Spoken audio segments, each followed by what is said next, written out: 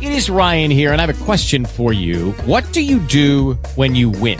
Like, are you a fist pumper, a woohooer, a hand clapper, a high fiver? I kind of like the high five, but if you want to hone in on those winning moves, check out Chumba Casino. At ChumbaCasino.com, choose from hundreds of social casino-style games for your chance to redeem serious cash prizes. There are new game releases weekly, plus free daily bonuses. So don't wait. Start having the most fun ever at ChumbaCasino.com. No purchase necessary. VGW Group. Void where prohibited by law. See terms and conditions. 18+. Judy was boring. Hello. Then Judy discovered ChumbaCasino.com. It's my little escape. Now Judy's the life of the party. Oh, baby, mama's bringing home the bacon. Whoa, take it easy, Judy. The Chumba life is for everybody. So go to ChumbaCasino.com and play over 100 casino-style games. Join today and play for free for your chance to redeem some serious prizes.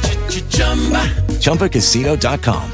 No purchase necessary. Void where prohibited by law. 18+. Terms and conditions apply. See website for details.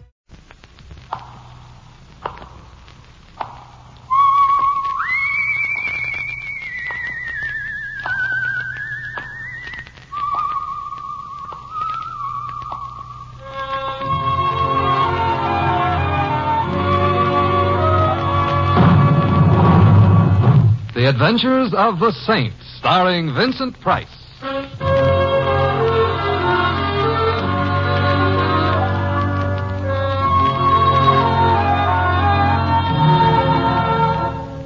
The Saint, based on characters created by Leslie Charteris and known to millions from books, magazines, and motion pictures. The Robin Hood of modern crime now comes transcribed to radio, starring Hollywood's brilliant and talented actor Vincent Price as The Saint. Would you like some more coffee, madam? No, thank you, Chester. Excuse me, I'll see who's at the door. Coming. Chester? I answered the doorbell, madam. But who is it? No one, madam. That's silly. Someone rang. Someone rang, madam, but you see, there's no one at the door, no one at all. I suppose it could have been children playing pranks. Perhaps so, madam. Then shut the door. Chester, Yes, madam. at your feet on the doorstep. Oh, well, it seems to be a package of some sort. Pick it up. Yes, madam. Don't give it to me. I'm sorry, Chester, but shut the door. Come along. In here. Now, open that package. Yes, madam. Well, haven't you finished yet? In a moment. There. What is it? You have only to look, madam. What is it? And nothing important, madam. Only a red rose. A red rose.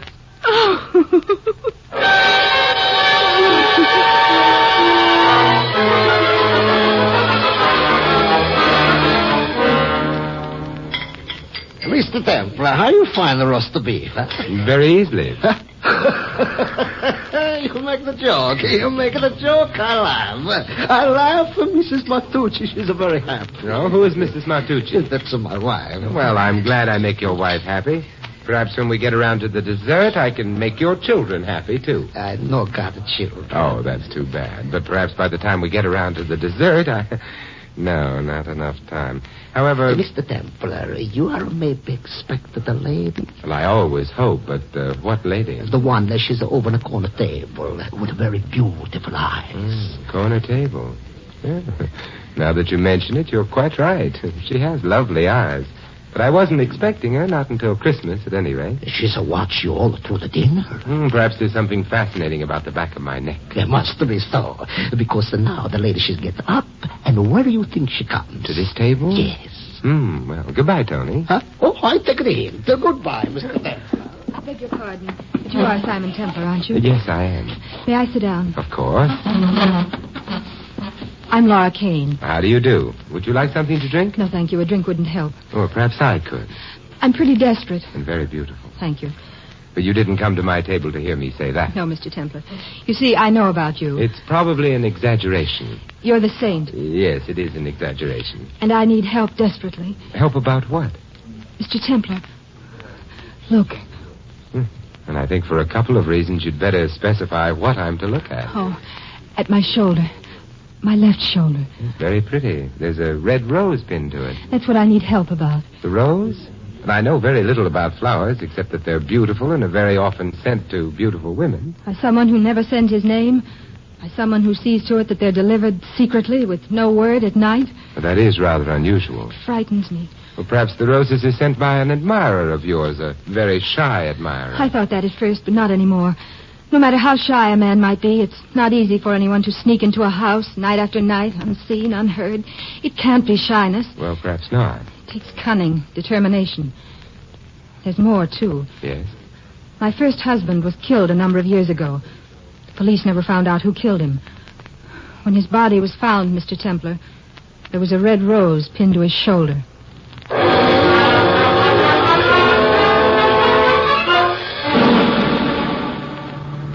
Mr. Templar. Yes? Do you think I'm being hysterical about this? I mean, am I attaching too much importance to something that might be harmless? I don't know. Too many unknown factors. You married again, didn't you? Yes, to Henry. Last year. Did he know about your first husband? Of course. Your husband's at home? No, which isn't unusual. Oh? He's away most of the time. He likes to travel. Climb mountains and things like that. And you? I don't like climbing mountains much. How about your husband? I don't like him much either. I see. Do you? He's very rich. I suppose in view of your sentiments he'd have to be. And he is away a lot, so... There are servants? Well, only Chester, the butler. Does he know about the roses? He knows I've been getting them. I don't think he knows about their connection with my first husband, which is just as well. I don't think he admires me. Well, then why do you keep him on? Henry insists. Henry's very much attached to Chester. And Chester makes a good watchdog. This is where I live. It's a large house. You're being kind. It's not only large, it's horrible. It's belonged to Henry's family for hundreds and hundreds of years. I sometimes get the feeling all of them are still living in it, with us. No lights in the house. No, Chester likes to go to bed early. And he's careful about saving Henry's money as well as his reputation. He always goes about turning lights off. It must make the house a very cheery place. Yes, it does. It's cheery as a tomb. You know, I'm afraid to go in. Why not ring? Chester wouldn't like being waked. You asked me to come home with you because you were afraid your unknown admirer, the man who's been sending you the roses, might be waiting for you. Well, I could go in alone and... I'm being silly.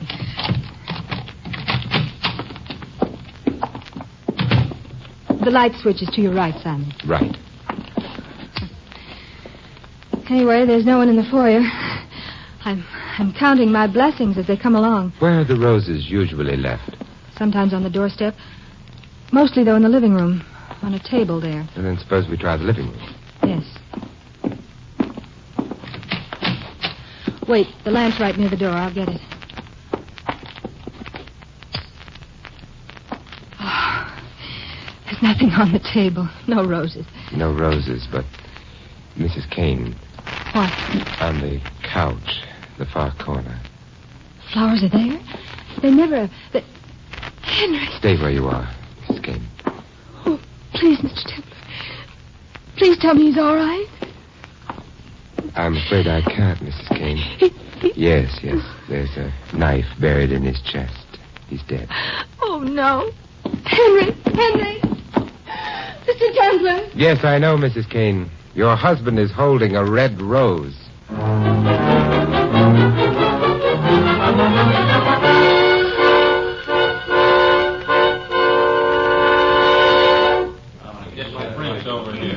Hey, Mr. Templar, come over here. All right. We want to be alone? If I don't break this case, I'm liable to wind up being alone someplace out in Staten Island. Kane was a very rich boy. Very rich don't like to get murdered. Unlike the poor, you mean? The same difference, except around dumps like this, a cop's got to be careful. Mm-hmm. Now, look, Templar, we got your story on the babes.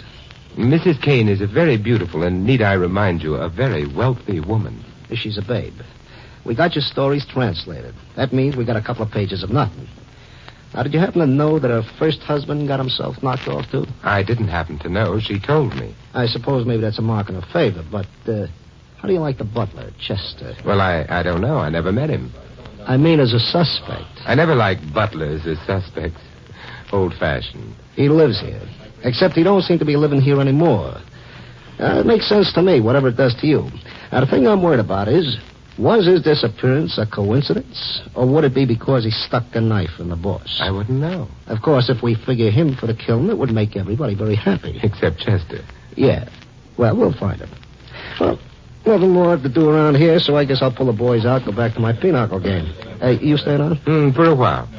You think the widow needs consolation? Lieutenant, you are a cad. Look, nobody ever confused me with a gentleman.